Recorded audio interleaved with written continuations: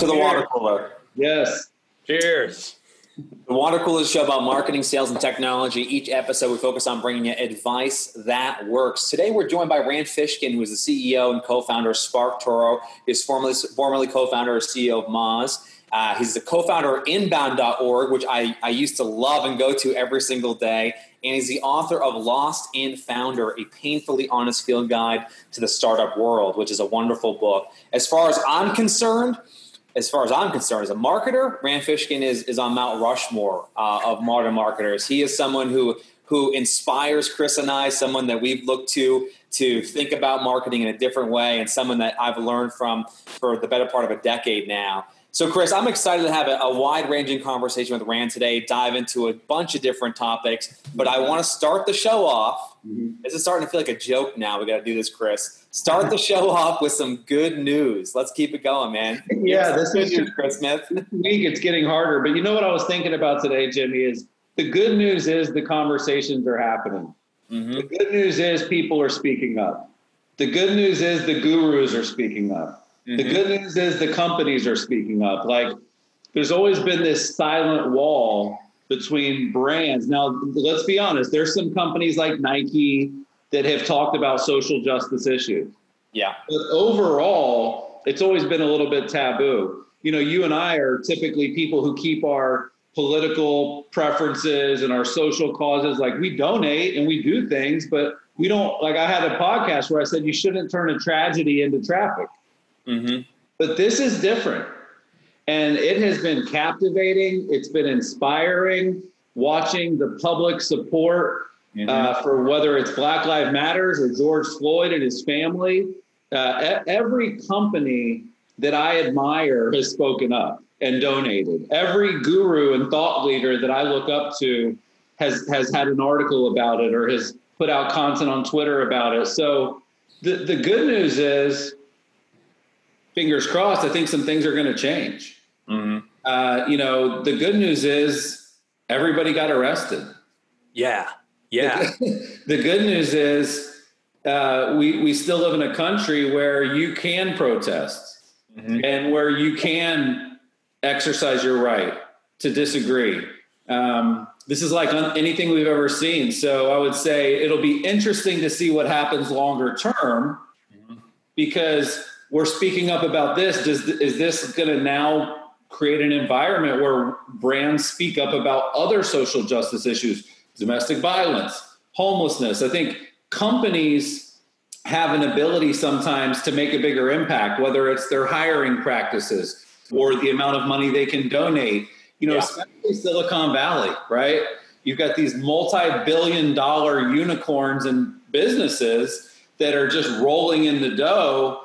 And now they're stepping in and they're donating and they're getting matches. And, you know, I saw the CEO of Slack and the CEO of Dropbox, like all these companies, the gloves have come off and people are speaking up and standing out. And I think that's good news, Jimmy. Rand, I'm going to ask you a tough question to start here. Sure. And I know that you've got this question from a lot of people. I'm going to try to ask it differently or better if I can. But I read 2 articles that you wrote recently on the SparkToro blog. One was called Marketing Right Now is Effing Hard. And one was called Read the Room.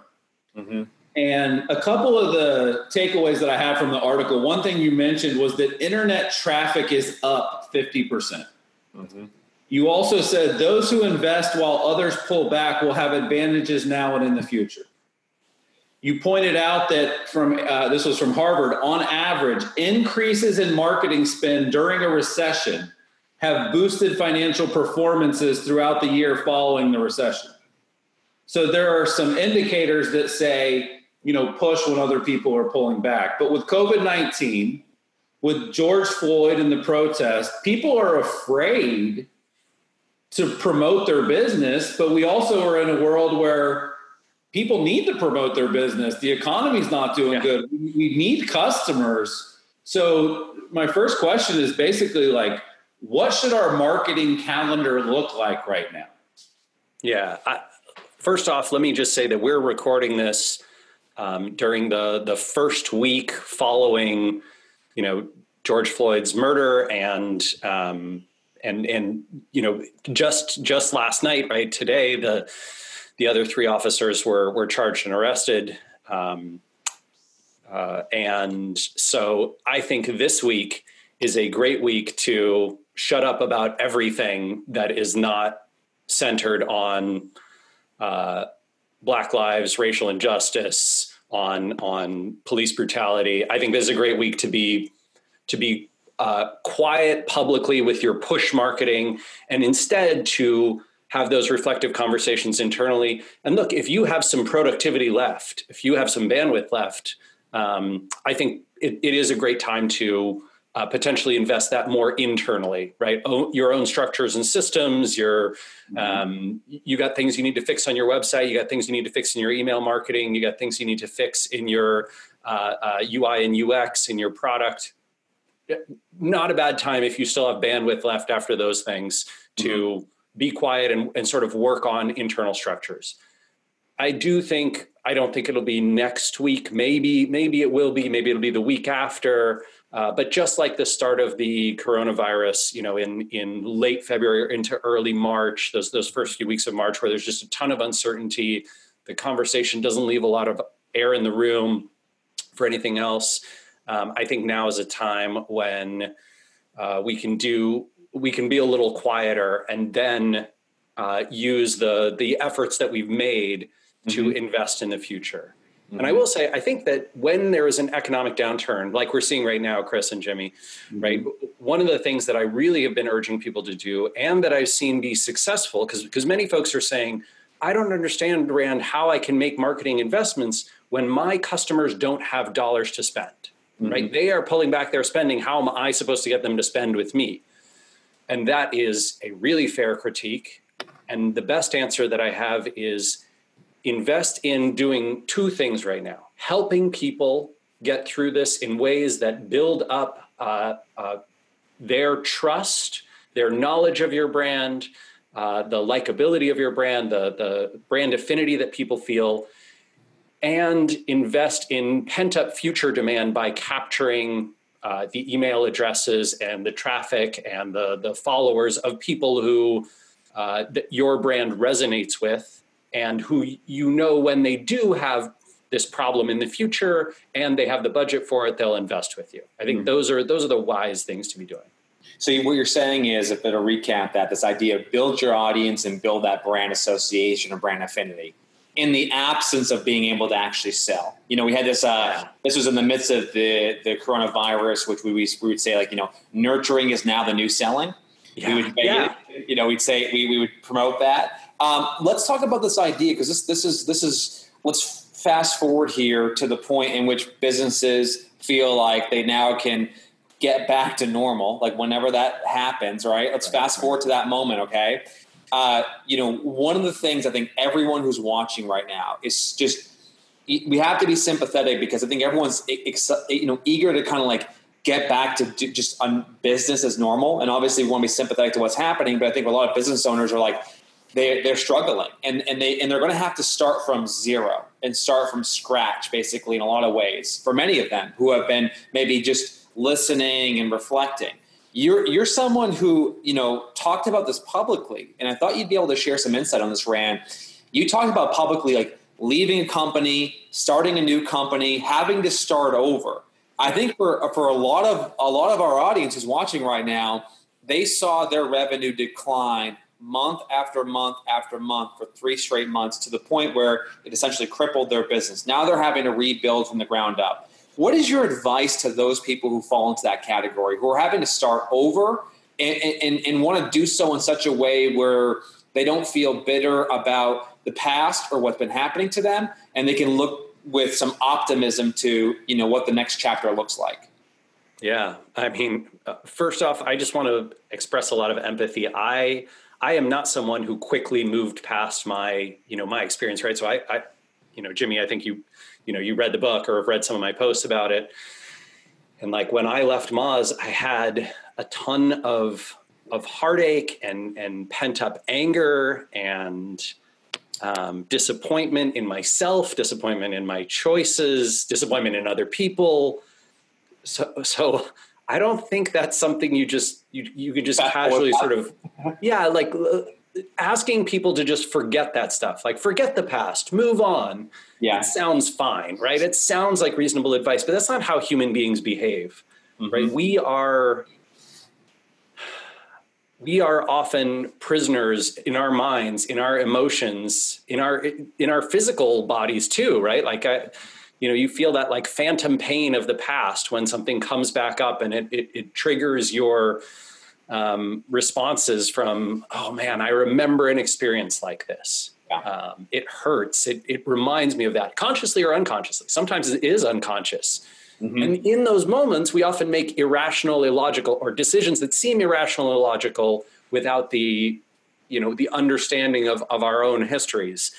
And so I have a ton of sympathy for business owners who have gone through this and then who are reticent to be able to move out of that mentality and mindset.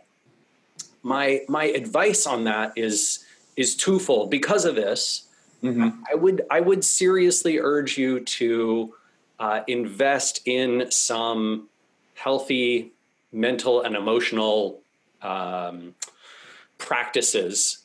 That could be therapy. That certainly is successful for a ton of people. That could be self-care. That could be, for a lot of people, it is improving their sleep habits and improving their eating habits and improving their physical exercise habits. Those things often correlate with sort of getting better from that.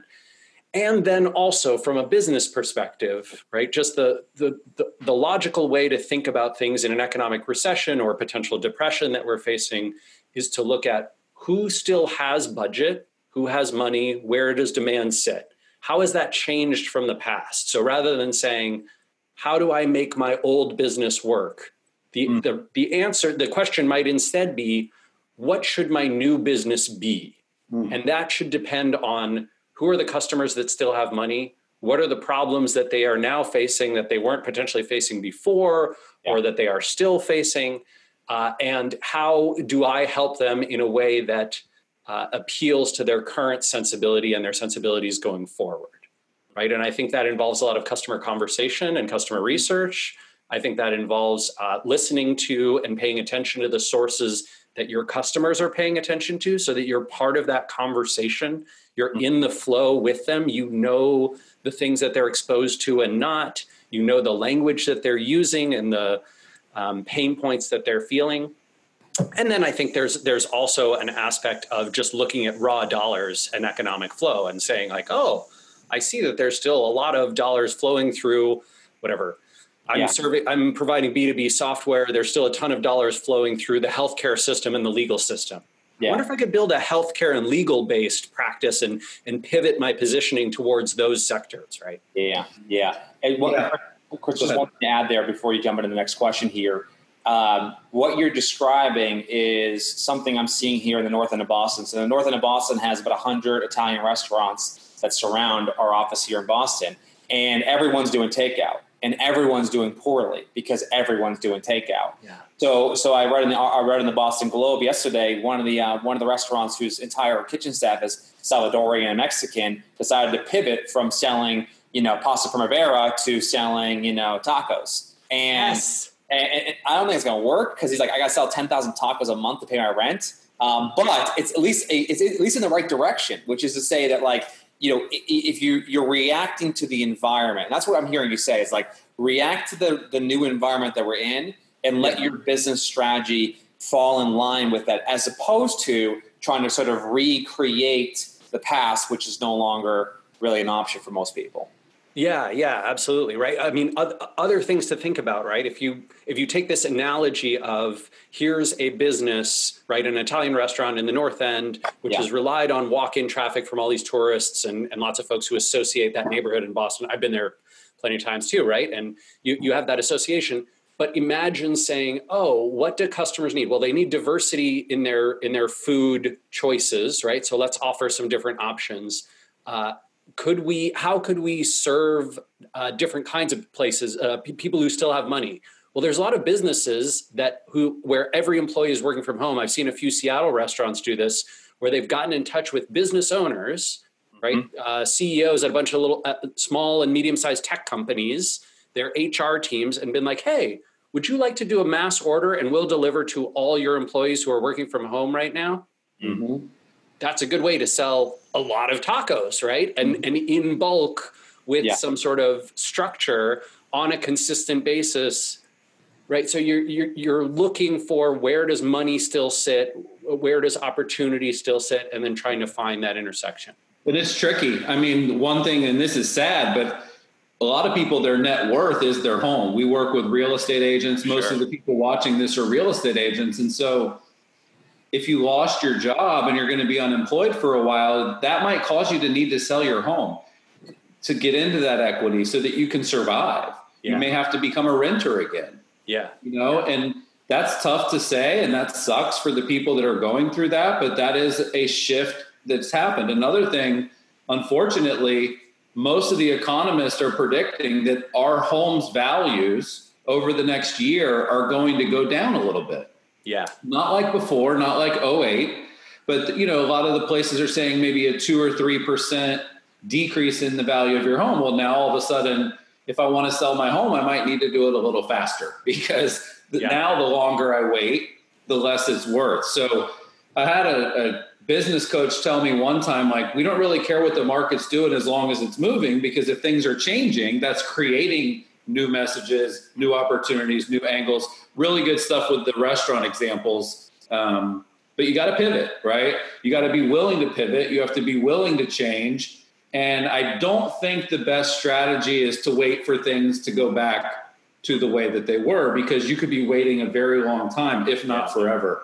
No, you got to listen, right? You want to listen and pay attention to your audience and their sources of influence and the conversations that they're having. You want to have those direct relationships and those interviews, and then hopefully, more data at scale, so that you can effectively make choices that are changes, not just delays. Yeah. Well, look, speaking of changes, when I was studying marketing in the 2000s, let's call it. Yeah. Every guru and every marketing person like yourself were teaching the hub and spokes. They would say your website's the hub, and the social media and email and LinkedIn and all these things are the spokes. And, the spokes get people to the hub, right? And it's a pretty simple analogy, and I think people understood it. And in many ways, it's still an ideology or a principle that people follow. But what has started to really dominate the conversations, whether it's from HubSpot or really sharp folks like yourself, is the flywheel. Okay. So what I'm wondering is, like, a couple things. Number one, I'm a 58-year-old real estate agent.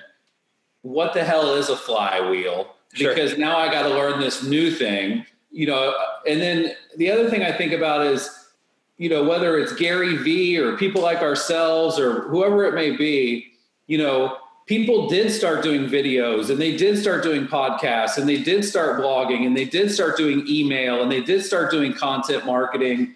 And now it feels like, how am I going to turn the stuff I'm already doing into this flywheel that I keep hearing about? So can you explain, like, what a flywheel is and how people watching can create one, kind of thinking about the assets or the work they're already doing? Sure. Yeah. So first off, I would urge, I think, unfortunately, this is, potentially an area where Gary and I generally disagree. I don't love omni-channel marketing, especially for small businesses. I don't love this idea of you need to be everywhere. How come you aren't on Snapchat? How come you're not on TikTok? Why aren't you on Instagram? F that. Like, screw that. If you're a small business owner, a medium-sized business owner, and you have no desire or interest in Instagram, Snapchat, TikTok, Twitter, whatever, you're probably not going to turn that into a competitive marketing advantage for your business. I would urge you to instead focus your energy and attention on one or two channels that work very well for you, for your customers, that they pay attention to, where you can provide unique value, and where you actually have passion and interest. I never, ever have never seen someone, especially a marketer at a small business or a CEO at a small business, never seen them say, God, I hate Twitter, but we're really good at it. That's not how it goes, right? So my suggestion is keep that small, keep that single channel or single 2-3 sets of tactics in mind. If you're a bigger company and you have scale and you have a team, you have an agency, fine, right? You can be in a lot more places. Now let's talk about that flywheel mentality around this. The idea of the flywheel is not different than the hub and spoke. It is not in opposition. It's merely orthogonal, although there is a relationship, right? So hub and spoke model is basically just, why should I go build my marketing on property I don't control, right? I should not make YouTube my hub. I should not make Twitter my hub. I should not make LinkedIn my hub. I should not make Facebook my hub, because those platforms are not places I own and control. The only 2 things I own and control in my digital marketing are my website and my email list. So those should always be at the center. And I would still, from 1995 until 2025, probably, I think those are the 2 channels that you should that everything else should drive to: your email list and your website. You're starting to sound like Seth Godin here, Rand. That's not necessarily a bad thing. I do have a little more hair. As a compliment. No, I mean, I like Seth a lot. The idea behind the flywheel, right, is that essentially you are investing in marketing tactics. Any set of them, could be a handful, could be quite a few, but they work in conjunction in a way that each time you invest in them, each time you do the sort of the repetitive process of whatever marketing you do, whether that is I sponsor a podcast, or I buy a billboard, or I put up a blog post, or I send a tweet, whatever those things are, that there's some way that each time you do it, you get better at it. It becomes easier for you and your business. You reach more and more people as you do that thing more and more, and you have improved return on investment, right? So the simplest way I usually find to explain it is to explain how I did it at Moz in the early days, accidentally. Like I didn't know I was building a flywheel. It just turned into a flywheel. And then I was like, oh man, that model is sweet. Other people should do that. So, for example, I put up a blog post, right? Each time I blogged, I got a little bit better at it. We amplified that blog post, right? I amplified it to the email list, the people who subscribe to the blog, the RSS, put it on my social networks, right? And then more people subscribed, more people saw it, more people subscribed, people amplified it. My email list got bigger. My Twitter followers got bigger. My LinkedIn followers got bigger. My Facebook fans got more, right? Then my Google rankings improved because I had put out more, valuable content. People were checking it out. They were sharing it. They were linking to it. So now my authority has gone up. I can rank for more competitive keyword phrases. So now next time I publish a blog post, a few more people will see it. It'll be a little easier to amplify. It'll probably get some more links. It'll probably rank a little bit better. Everything else on my site will rank a bit better, right? And so this flywheel slowly at first is turning, and then it starts to turn on inertia, right? I used to say, if I wanted, my first few years of blogging, if I wanted to get a link from another website, it was like pulling teeth. I get one link, I'd walk home cheering. If I wanted to get 100 links, 10 years into blogging, I had to do one thing: hit publish, right? Because that flywheel was spinning. I was spinning on inertia. That's the model that you want to build. And you can do this with advertising. You can do it with PR and press. You can do it with sponsorships. You can do it with a podcast. You can do it with a video channel. You can do it with any form of marketing. You want to think about it in this way. If each time you're doing the marketing thing, it's just as hard as last time and the ROI is just the same, and you're not finding efficiencies of scale, you do not have a flywheel. You might want to think about changing that up. And the best businesses in the world, according to Jim Collins, are built on a flywheel.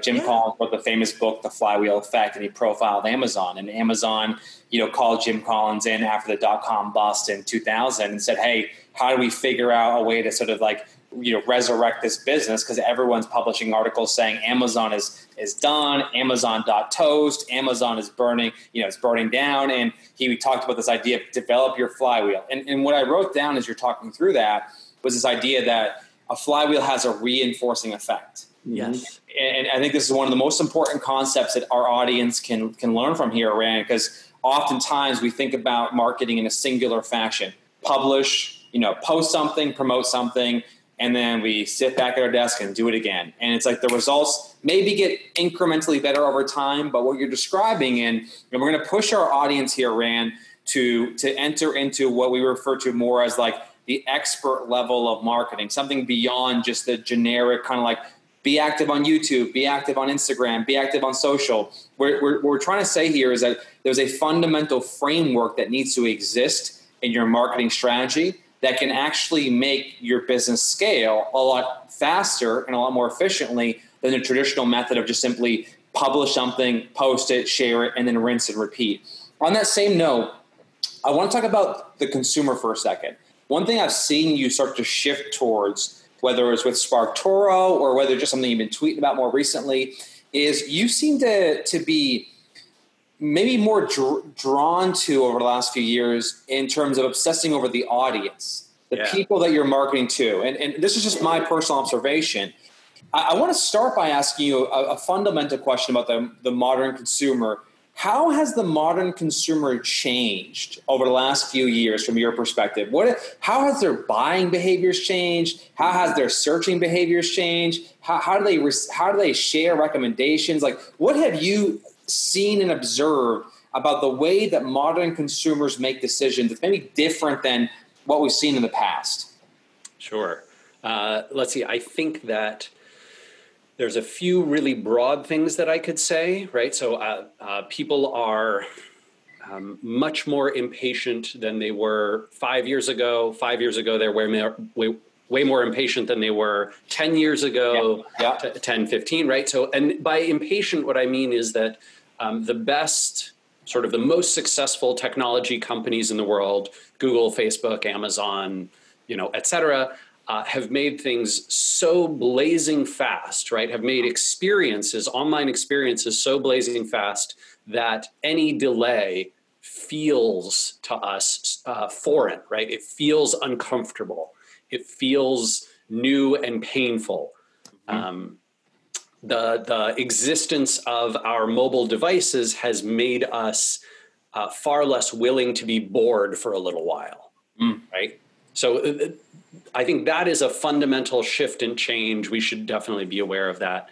At the same time, the technology has also shifted to be vastly more personalized. Mm-hmm. So we are used to getting things in the language of our preference, right? Oh, your website doesn't offer Spanish language and support for German and support for French and Italian and Portuguese and et cetera, et cetera. Why? That's great. That's wild. That doesn't make any sense to me, right? All the other places I go on the web do it. And even when they don't do it, Google Chrome does it for me or Firefox does it for me. So that there's that aspect. I think there's also a lot more assumption of or an expectation that me, right? So when I interact and engage with advertising on the web, and it's for things that I don't like or don't care about, I'm offended. How dare you show me this irrelevant advertising, right? Which is very funny to me, especially in regards to privacy issues, right? Which sometimes people complain about. I think for the vast majority of Americans, most people don't really care that much about privacy and are sort of willing to sacrifice all their privacy for slightly more relevant ads. But we can take that as an aside. I would say that's the macro level, but the micro level, when you go down into the details for each different business and each different set of customers, those things I just talked about, they fade away a little bit into the background. And what comes into stark relief are the changes and the shifts in behavior that your particular audience has. And those are often very, very different from sector to sector, right? the behavior of chemical engineering buyers of pipes and materials for plant construction has changed in a very different way from the buyers of B2B accounting software for small businesses, right? Those are. Well, yeah, and for some reason Rand just froze there for a second. But Chris, what I'm hearing Rand say here is like being impatient, expecting everything to be personalized, and then finally making sure that it's relevant are the trends that are macro relevant for every industry. Mm-hmm. Well, I think in real estate, if we bring it back to that, in real estate, whether we like it or not, Jimmy, one of the massive changes is that people, or I'm just talking, Rand, about in the real estate industry, when you talk about how have people in your niche or your vertical changed. In the real estate industry, whether we like it or not, most consumers are going to end up on Zillow. And by ending up on Zillow, they're going to see your competition. They're going to see data. They're going to see listings. And the idea that we ignore that that's happening versus figure out how to get better because it's happening, like it's incredibly frustrating. Like imagine you're a realtor, Rand, and you go to somebody's house and they tell you how much their home's worth. That's different. And then, by the way, they're quoting a website that says how much their home's worth that happens to be potentially very wrong about that quote. But because they're on Zillow and because Zillow is this brand that they like and that they trust, they're more inclined to maybe trust a website than to trust you as the local expert, right? Yeah. So it's true. And even in our industry, we sell software and marketing solutions and services to real estate agents. And even, 7 or 8 years ago, when we first started, a lot of the stuff that we were selling, Jimmy, they had never even heard of. They didn't even know what a landing page was. They didn't know what user tracking was. They didn't necessarily understand how integrations worked. And now, I'll be talking to a real estate agent and, I'm kind of thinking, oh, they don't really know how this stuff works. And it's like, so tell me about your landing pages. So the buyers have become smarter, I think, in every industry. I call it the WebMD syndrome. You go to the doctor and tell them what's wrong, and then they have to backwards dissect it. But I think it's really important to just like map that customer journey, be honest about the way it works, understand that like you've got to figure out where you can insert yourself in it. We were helping real estate agents follow up with Zillow leads because a lot of them invest in Zillow, and they would say, hey, I found a home on Zillow. And instead of saying, oh, well, Zillow, you can't trust them. You never like, instead of saying that, say, oh, did you use their website or their mobile app? Which one did you use to find the house? To where you're kind of embodying it and embracing it more than fighting against it. Yeah. Well, and this is, one interesting point around that is that it's very different for different communities as well. So certain sort of levels of wealth, certain demographics, certain geographies. There's a ton of that adoption, right? In Seattle, it's not Zillow, it's Redfin. Everybody here uses Redfin. We didn't use Redfin as our buying agent, but we absolutely use the app. We and our real estate agent all use the app, right? The other interesting thing that I found in talking to our real estate agent is he was like, yeah, in Seattle we do it, but when I go down south, no one uses Redfin or Zillow. They're not even really using the internet all that much. They still rely on me, right? It's like that human touch in these more sort of outer suburban and rural areas and different communities. It's like, oh, this is crazy, right? Like, how wild is that? So I think this is a really important reason to pay deep, close attention to the customers that you're serving, right? To stay close to them, to listen to them, to have those conversations and try and get that data both individually and at scale. Yeah, I have a couple questions there, Chris, as it relates to, because Rand, it sounds like you recently either bought a house or sold a house in the last few years here. We so after I left or just as I was leaving Moz, I guess, this is, good news and bad news. My wife and I both sold books that were published, and my wife's father passed away and left us a little bit of money, and Seattle real estate market is insane. And so all of those things had to happen, right, for us to be able to buy a house here. So we're going to ask some questions because we want to talk about, we don't have that much time left, but we want to go over content creation and optimization, but we want to actually maybe dial it in on your consumer journey as a consumer. Sure. And how you thought about buying real estate, right? So we have a rare opportunity because you recently bought a house in Seattle, which is obviously an incredibly expensive market, competitive market. So we want you to kind of put your consumer hat on and then put your marketer hat on, right? And we'll switch between the two here. One thing that's really interesting, though, Chris, is you're bringing up Zillow. I read in Zillow's annual report that the word Zillow is searched more than the word real estate right now in the United States. And that to me just tells us that we lost the war here, right? If you're a real estate agent, you now have to adapt to sort of the Zillow first world that consumers are in. So Rand, I got to tell you guys a crazy story. Please. Super crazy story. So I am, it's 2007, maybe 2008. And I was invited to Benchmark Capital, a venture capital firm, invited to their CEO summit to talk about SEO. Back in the early days of Moz. And I went down there, and it was at the Ritz-Carlton Hotel in Half Moon Bay, which is crazy fancy. I had never stayed in a hotel room like this. Like, it's a private villa that they give you. Yeah. And I was sitting next to, at dinner one night, I was sitting next to Spencer Raskoff and Rich Barton. Mm-hmm. And they're telling me, right, they're giving me the Zillow pitch, which I'm like, what do I know, right? You created Expedia. Like, you guys are gods to me as entrepreneurs. And they said, we don't want people to search for real estate. We don't want them to search for homes for sale.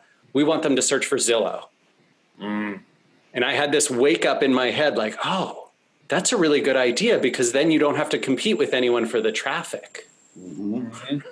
This was like me waking up from SEO to that. So yeah, I ended up helping those guys early on in their SEO journey, and we realized that home value calculator, embedding that, putting that on other people's websites, giving them the ability to link to it to tons of real estate agents, that would let them rank for homes for sale plus zip code, neighborhood, city. And then that SEO journey became I should just associate it with Zillow. Well, you just became public enemy number one in our audience here, right? Well, okay, and then full disclosure, the CEOs of Redfin and Zillow both invested in SparkToro. Okay. So I recognize, I agree with you guys, right? Like, it is really tough as a real estate agent to have to worry about these big tech companies coming into your space. Mm-hmm. And also, I agree with what you said earlier, Chris, which is, you kind of can't get around it. So you have to work within the system, right? You have to find a competitive advantage, something that's different that you do mm-hmm. that they can't do. And we did not use them to buy, right? We used a real estate agent. Exactly. That's the thing, is the human being is still at the heart of the transaction. The technology is a part of the transaction, for sure. And, one of the things, Jimmy, that we learned was that, like, a lot of Zillow accomplished it because a lot of people go to Zillow.com. They don't do any search. They just go to the browser and they type it in, or they go to their phone and they pull up the mobile app. And I know that's one of the things that you've talked about, Rand, is the value of a brand. Mm. Like, when you're a brand, like in my local market, Avalon Park, East Orlando, not the mecca of any market. It's not New York City. It's not Seattle. It's nothing overly cool. But like, Veronica Figueroa has a brand here. People know her. They see her signs. They go to her community events. They get her mail. They see her ads. So you can build a brand at the local level. That's one of the things that we really help agents do, is like, build your brand, because your brand is going to be more weatherproof than your blog, potentially. Yes. And on the same topic, so let's pretend that one of your relatives, Rand, is a real estate agent. Okay. say your wife is a real estate agent. What do agents do, or should they try to compete at an SEO level with these firms? Because there's Zillow, there's Redfin, there's Trulia, there's Realtor.com, there's Homes.com.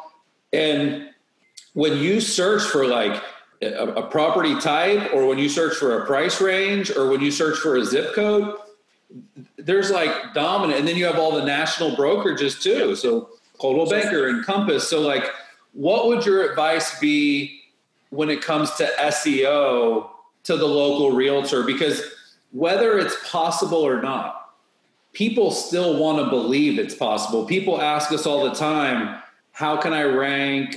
What can you guys do to help me rank? And honestly, half the time I'm like, why do you think we do social media? We do social media marketing and advertising because it's incredibly difficult to rank in the search engines. I've heard you say in other interviews, AdWords, right? You want to rank, buy the ad, that'll help you rank. But what would your advice be to a relative that wanted to do SEO that was a realtor? I mean, I would refer them to someone else. I don't like working with family, but but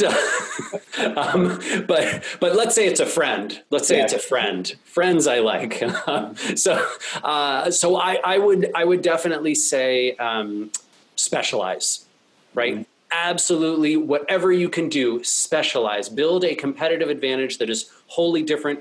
Do not think about how do I rank for Seattle real estate, homes for sale Seattle.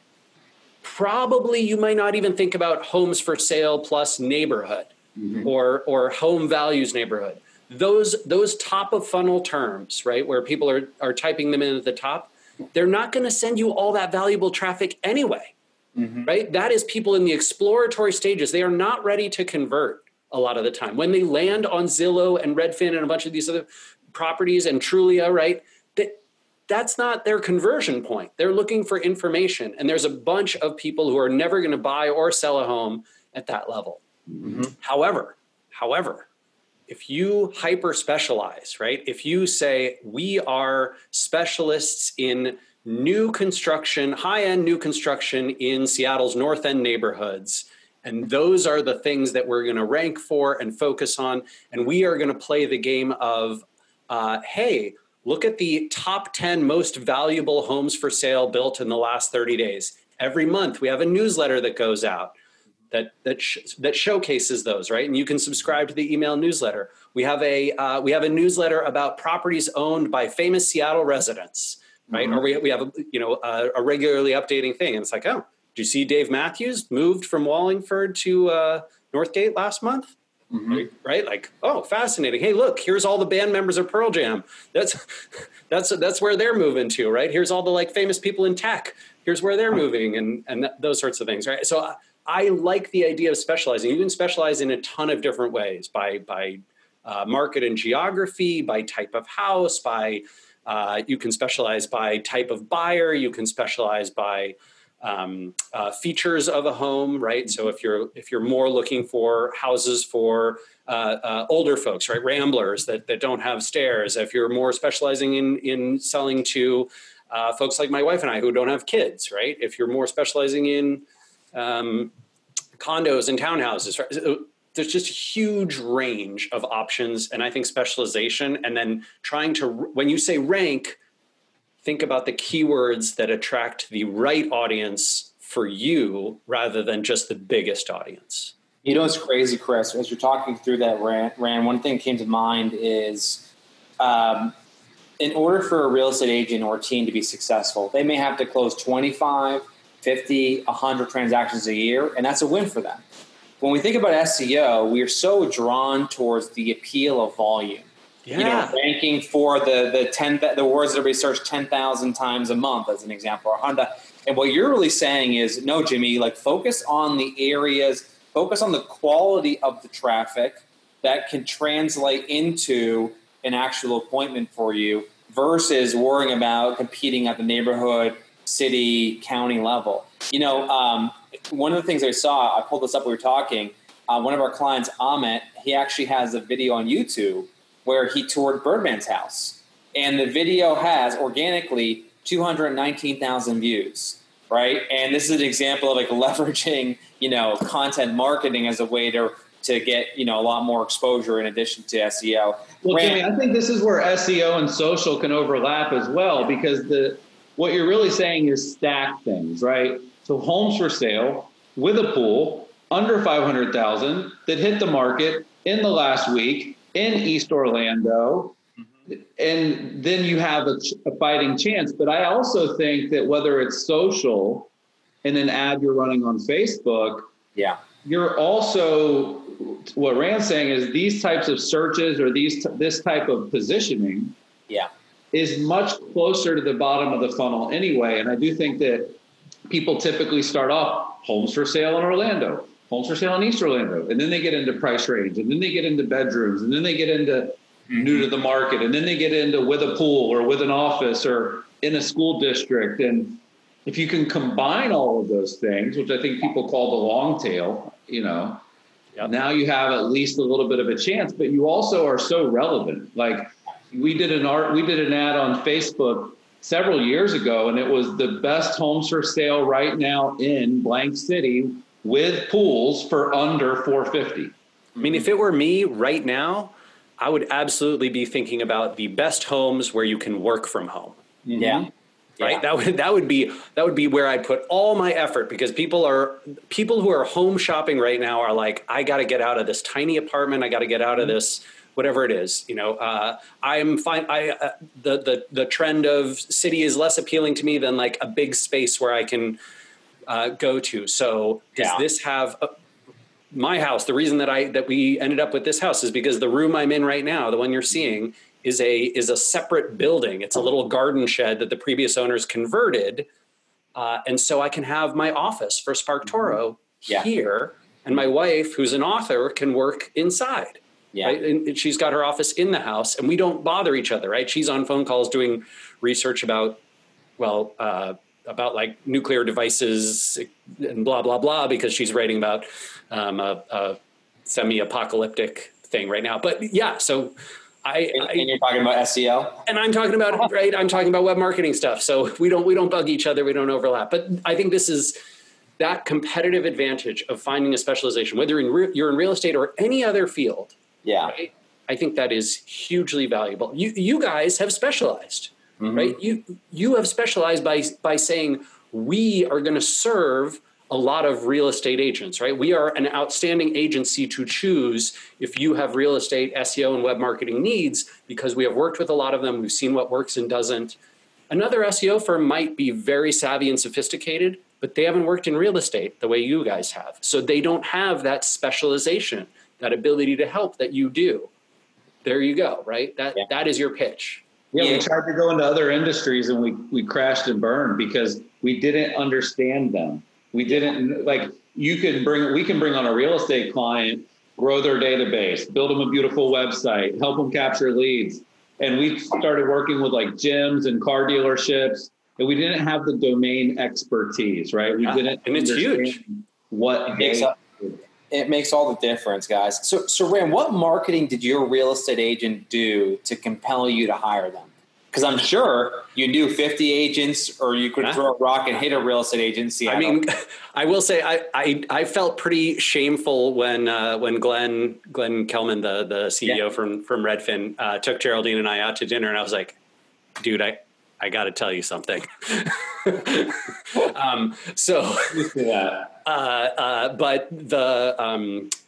the reality is that Geraldine had a friend who. Her husband Marcus works at Amazon, still does work at Amazon, and had this amazing transaction. Right, this real estate agent helped him sell his old place and buy a new place, and the deal that he got, especially for the Seattle market, and the timing, the way the agent played it, I was like, I want that guy. Who is that guy? Tell me about that guy. So let's. Well, Chris, this is going to be so exciting and equally frustrating for our audience, right? So you are a guy who has been the proponent of, call it, build your brand, market your business, right? Build the flywheel. Yet, when it came to hiring a real estate agent, it was over a conversation you had with the consumer, which is through a word of mouth experience. That's right. So what I want you to maybe put your marketer hat on for a moment. If you were that real estate agent, because we have our audience right now delivers experiences like the one you described every day. The problem is they don't take those marketable moments and share them.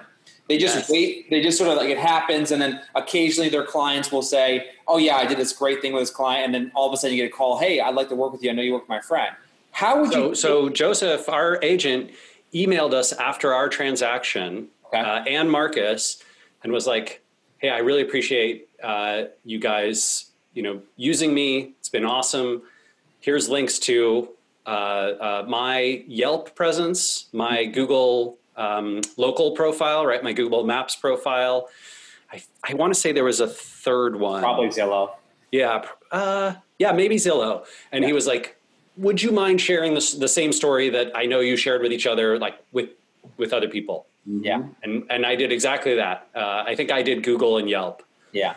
So what would you do in addition to that? If you were Joseph, and let's say I delivered a world-class experience for Rand and his wife, and I helped them buy the home of their dreams. They put a review on Zillow, but the review, let's be real, you both are writers, so it's probably a wonderful review. But most reviews sound a bit like this. They were great. They communicated. They helped me find the home of my dreams. I recommend them. Now, if you look at most reviews on Zillow, they basically say the same damn thing, right? So as a consumer, if you got 65 reviews, and this one's got 64 reviews, and this one's got 130 reviews, you just really can't tell the difference except quantity, right? Yeah. So what would you do if you're coaching Joseph to help him take that experience that he had with you and amplify that? So he got a lot more out of it than just having a review on one of these popular websites. Yeah, so to be honest, if I were Joseph, what I would have done is not asked for the Google Maps link, the review, not asked for the Yelp review. I would have said, hey, Rand, I noticed that you've got a resources page on your blog where you link to a bunch of resources that you recommend and providers that you recommend. Could you throw me on there? Mm-hmm. That's what I would have asked for. Mm-hmm. Right? Now, to be totally fair, right? That is not true for every interaction, right? Joseph is rarely going to work with someone who has a blog as successful as Rand Fishkin. Well, not never mind, right? My success or lack thereof, right? Just someone who has a website where they have a page where they recommend things. Yeah, but that is far more personal. That is far more unique. That's something that none of his competitors can ever get. Mm-hmm. Right? Because I've never worked with them, and I probably won't for decades, if not forever. Right? So that I think is a unique way to scale that, and I think this again speaks to the personalization aspect. Right? The huge advantage that every real estate agent has over, and every small business has over a Redfin, a Zillow, a Google, a Microsoft. Right? These big businesses, you have the personal relationship. Mm-hmm. I'll give you an example from my own business. So SparkToro, I think you did sign up for an account, right? Yeah, so I've been using it and advocating, and that's going to be our last question is what is it and how can we take advantage? Yeah. No, happy to talk about that. Right. But so everybody who signs up for a SparkToro account, I personally go look at their account. I go look at their website. And then I send them an email, just me. Like I just compose an email to Jimmy to Chris and then that email is basically like thanks for signing up. Plus also I checked out your website. Plus also like, can we be helpful in any ways? Oh, here's a tip. I saw you're an agency. So here's a tip on how to like add more folks to your thing. Let us know if there's anything we can do. And then I have email exchanges and calls with our individual customers every time. Right? Every single person who signs up. That is completely not scalable. The founder of Zillow, like there's no way Rich Barton has time to email one customer an hour, right? Never mind every customer who uses Zillow. It's impossible. Mm-hmm. But we can do that. Real estate agents can do that, right? They can recognize, oh, this is what's unique about this person. Here's how I can uniquely serve them.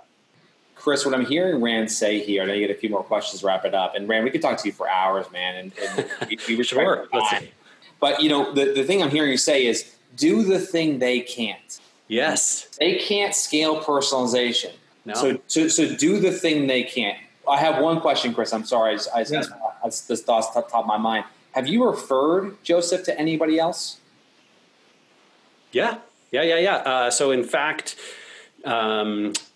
Geraldine's mom, my mother-in-law, used them to purchase her house and to sell her old place. Did he enable that, or was that just based on your own, desire to sort of spread the word about a great agent?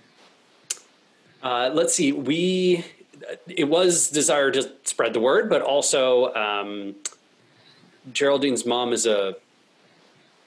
can be a challenging person to work with. I'm trying Are you whispering in the shed right now, Rand? No. Geraldine would say much harsher things probably, but she's a fascinating person. She's Italian, and can be challenging to work with. Anyway, we knew Joseph had the skills to be able to manage that relationship and to give her a good experience. And he knew us, which was really helpful. So yeah, that worked out well. But certainly anyone who asks me for a recommendation, I send them to Joseph as well. Yeah.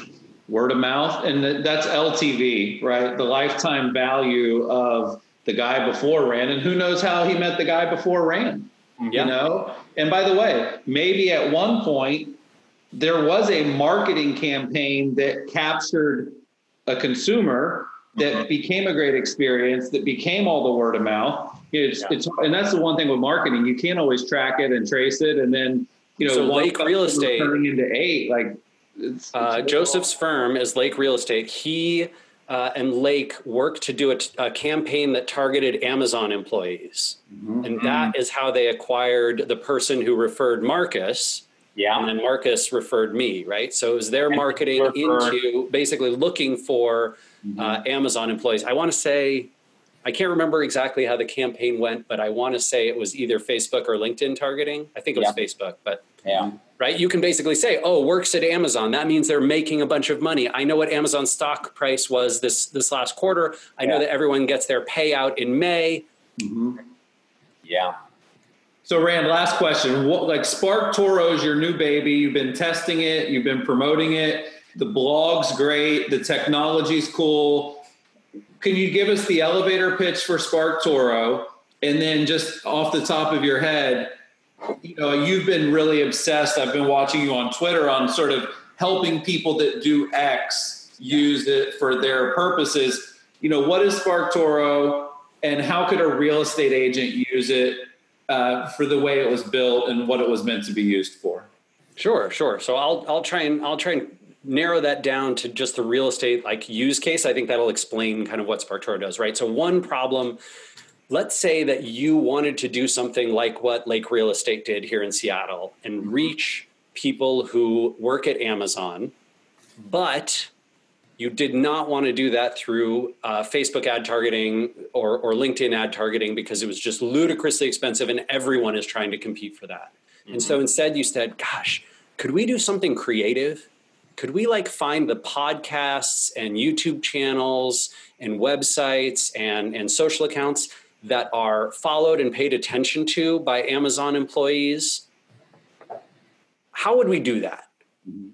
Right now, the answer would probably be, pre-SparkToro, right? The answer might be, let's go survey and interview a bunch of them. Let's see who's in our network and we'll talk to them and we'll see if we can find some overlap. But self-reported data on this stuff is crap. So what you really want to do is steal all of their phones, go to their houses, steal all their phones and laptops, log into them, and then look at everything they follow and read and listen to and watch. And then aggregate all that together into a giant database and look at the Venn diagram overlap. But that is illegal and difficult. So instead, you can use SparkToro, which essentially crawls tens of millions of social and web profiles, aggregates them together, kind of the same way Google crawls the web, aggregates them together, builds these profiles of individual people, and then searches across them. So when you search for my audience uses these words in their profile, Amazon or AWS or a particular hashtag that they might use in their content or shares, a topic that they frequently talk about, right? So you might see, Well, a lot of people talk about real estate, but that doesn't help me because those are mostly real estate agents. However, I know that a lot of Amazon employees talk about Amazon's stock price and are located in Seattle. Let me find those people. What did they listen to? Oh, sweet. Look at this podcast. No one's sponsoring it. Sponsorship is like $50. Win.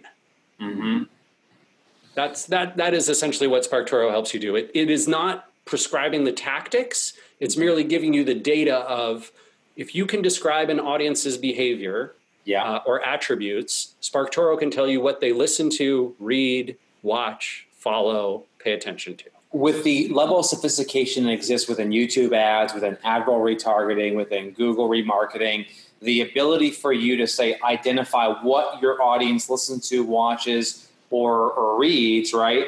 And then be able to target those individuals. Like, the platforms have gotten so sophisticated where you can do that. Where I think a lot of people struggle is exactly what you guys are solving, which is identifying where should my brand be and where should I be marketing them to? Well, it's frustrating, right? It's frustrating to have to throw money at Google and Facebook to do that, right? Because your ROI goes way, way down when your ad costs are super high and you're competing with everyone for that attention.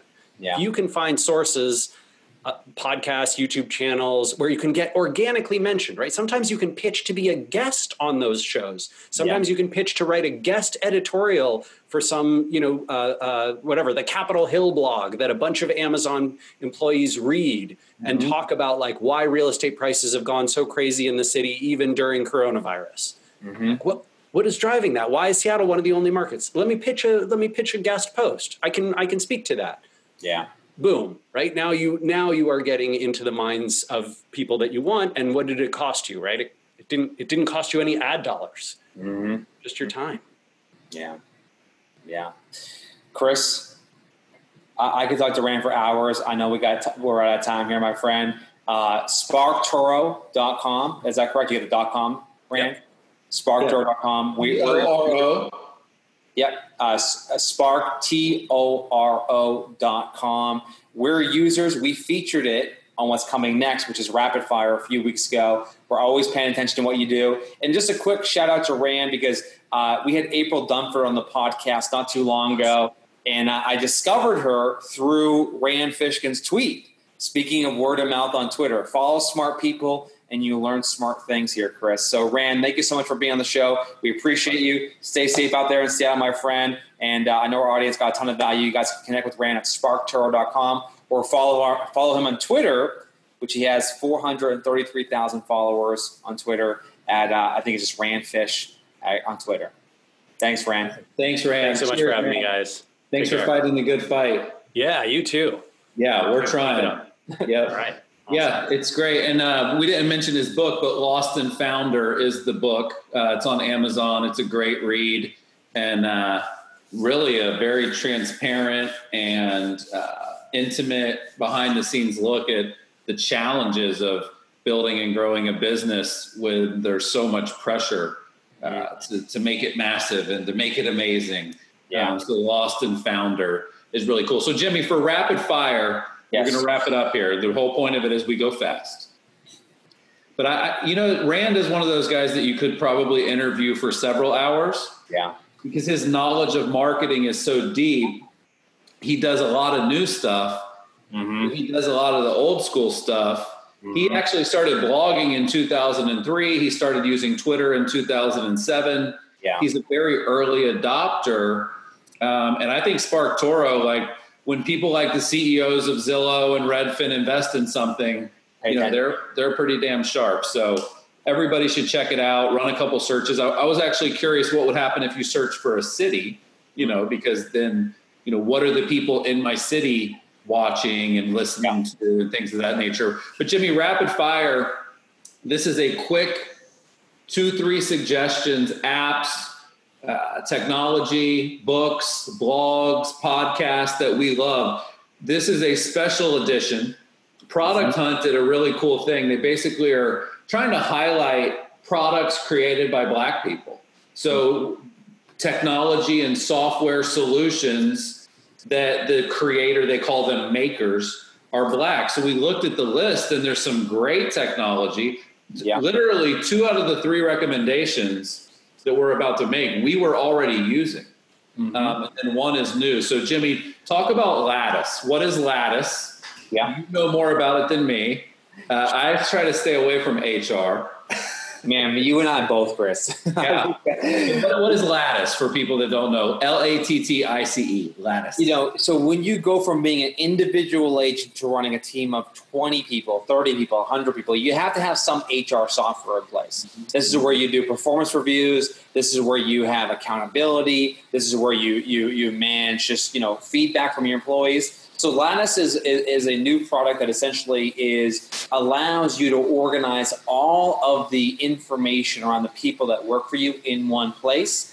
It empowers you to have better conversations with your employee. It becomes, Chris, what I think is the representation or the record of choice for your culture. And you can look back retrospectively and say, hey, looking at our entire company, our employee satisfaction or our employee happiness is trending up or trending down, so we can do something about it. So Lattice is a company that's co-founded by a Black individual, and we use it at Curator, and we're thinking it's just a ton of potential for those of you who have larger teams. If you have a 2-person team, you should use it. But for those of you who are listening who have a 10, 15, 20-person team. Brokers, you got to have something to Listen, Chris, I'll just say one thing. I know it's rapid fire, but everyone needs to pay more attention to the happiness, fulfillment, and satisfaction of their employees now more than ever. Lattice helps you do that. Well, I agree with that. I think what happens is we're always so focused on our customers that we forget about our staff. Yeah. And then now everybody's remote, which makes it harder. Yeah. And now there's a global pandemic, which makes it harder. And now there's an economic downturn, which makes it harder. So it's something we've been dealing with, and it's a challenge for us. It's a challenge for everybody. But at the end of the day, your employees and the people that you work with are the ones that communicate with the customer. So keep them happy. The next one, and we've recommended stuff like this forever, Jimmy, stock photo sites. Yeah, we've recommended Unsplash and Pexels and a few others, but there is a new wave of tools out there that exist that allow you to find high-quality stock images. But, Chris, there's a new one, or relatively new one, that helps address some of the issues with some of the other stock photo sites out there. Well, I think what's happening is people are wanting to be a little more woke. They're being more conscious of how many Black employees they have, how many Black customers they work with. And there's a great site. It's called nappy.co, nappy.co. And it's basically stock photos that feature brown and Black people versus if you go to Shutterstock or if you go to Unsplash or if you go to Pexels, the majority of those photos are of white people. So nappy.co, smart idea. If you want to incorporate Black people into your marketing using royalty-free, licensed, legal images, you can. And then, Jimmy, the last one, you don't use this, do you? The last one is actually one of my favorite tools maybe ever created. I use it every single day. Do you use Calendly? I don't know if you're using it. I use Amberly. Yeah. What I use. Yes, Jimmy he has an executive assistant, so he doesn't need this tool. But the last technology we wanted to point out, also created by a Black person, is called Calendly, calendly.com. This is a no-brainer. It eliminates the back and forth on scheduling. It connects to your Google Calendar. It connects to whatever calendar you use. You can put rules in. You can put in how long you want the appointments to be, the types of appointments you want there to be. You can create automated emails after they schedule the appointment that go out 2 hours before the appointment. You can say, no more than this many appointments per day. Give me a cushion in between appointments. Don't let people schedule appointments too far out. It's amazing. Calendly is one of my favorite tools. In fact, if you guys want to see it in action, this is also a little bit of a plug. If you go to our website, you can go click right on the button that says watch a demo. There's a video you guys can watch where I talk about Curator, how we can help you with your marketing, what our platform includes, the products, the services. But after you watch that, if you look just below that, you'll see my actual Calendly. And because you can embed it on a website, which is nice. You can send it as a link. You can embed it on a website. And it's real time. So it knows when I'm available, when I'm not available. So if you are interested in Curator, you can book a 30-minute call with me using Calendly. So that's definitely one where we're eating our own dog food. The water cooler airs every week. We are now live Thursdays at 5 p.m. If you go to YouTube, iTunes, or Spotify, you can download the podcast. You can watch hundreds of past episodes. We had Rand Fishkin on. Jimmy reminded me of this. We had Rand on years ago, and he couldn't get the camera to work. So we literally had him on speakerphone, and we held it up to the mic. It was not our best episode, but today was great. Make sure you guys follow Rand. Go on Twitter. Let him know that you were watching the show. Let him know that you enjoyed his appearance. You guys doing that helps us continue to get A-plus talent, A-plus guests. We've got a great lineup over the next few weeks. Jimmy, anything else to add? Man, it was a great show, Chris. It's always a good show when I know it ends too early with the guests, and I had a ton of more questions. We didn't get to like 30% of the questions we had here, my friend, but great show. Cheers. We'll see you guys next week. Cheers, everybody.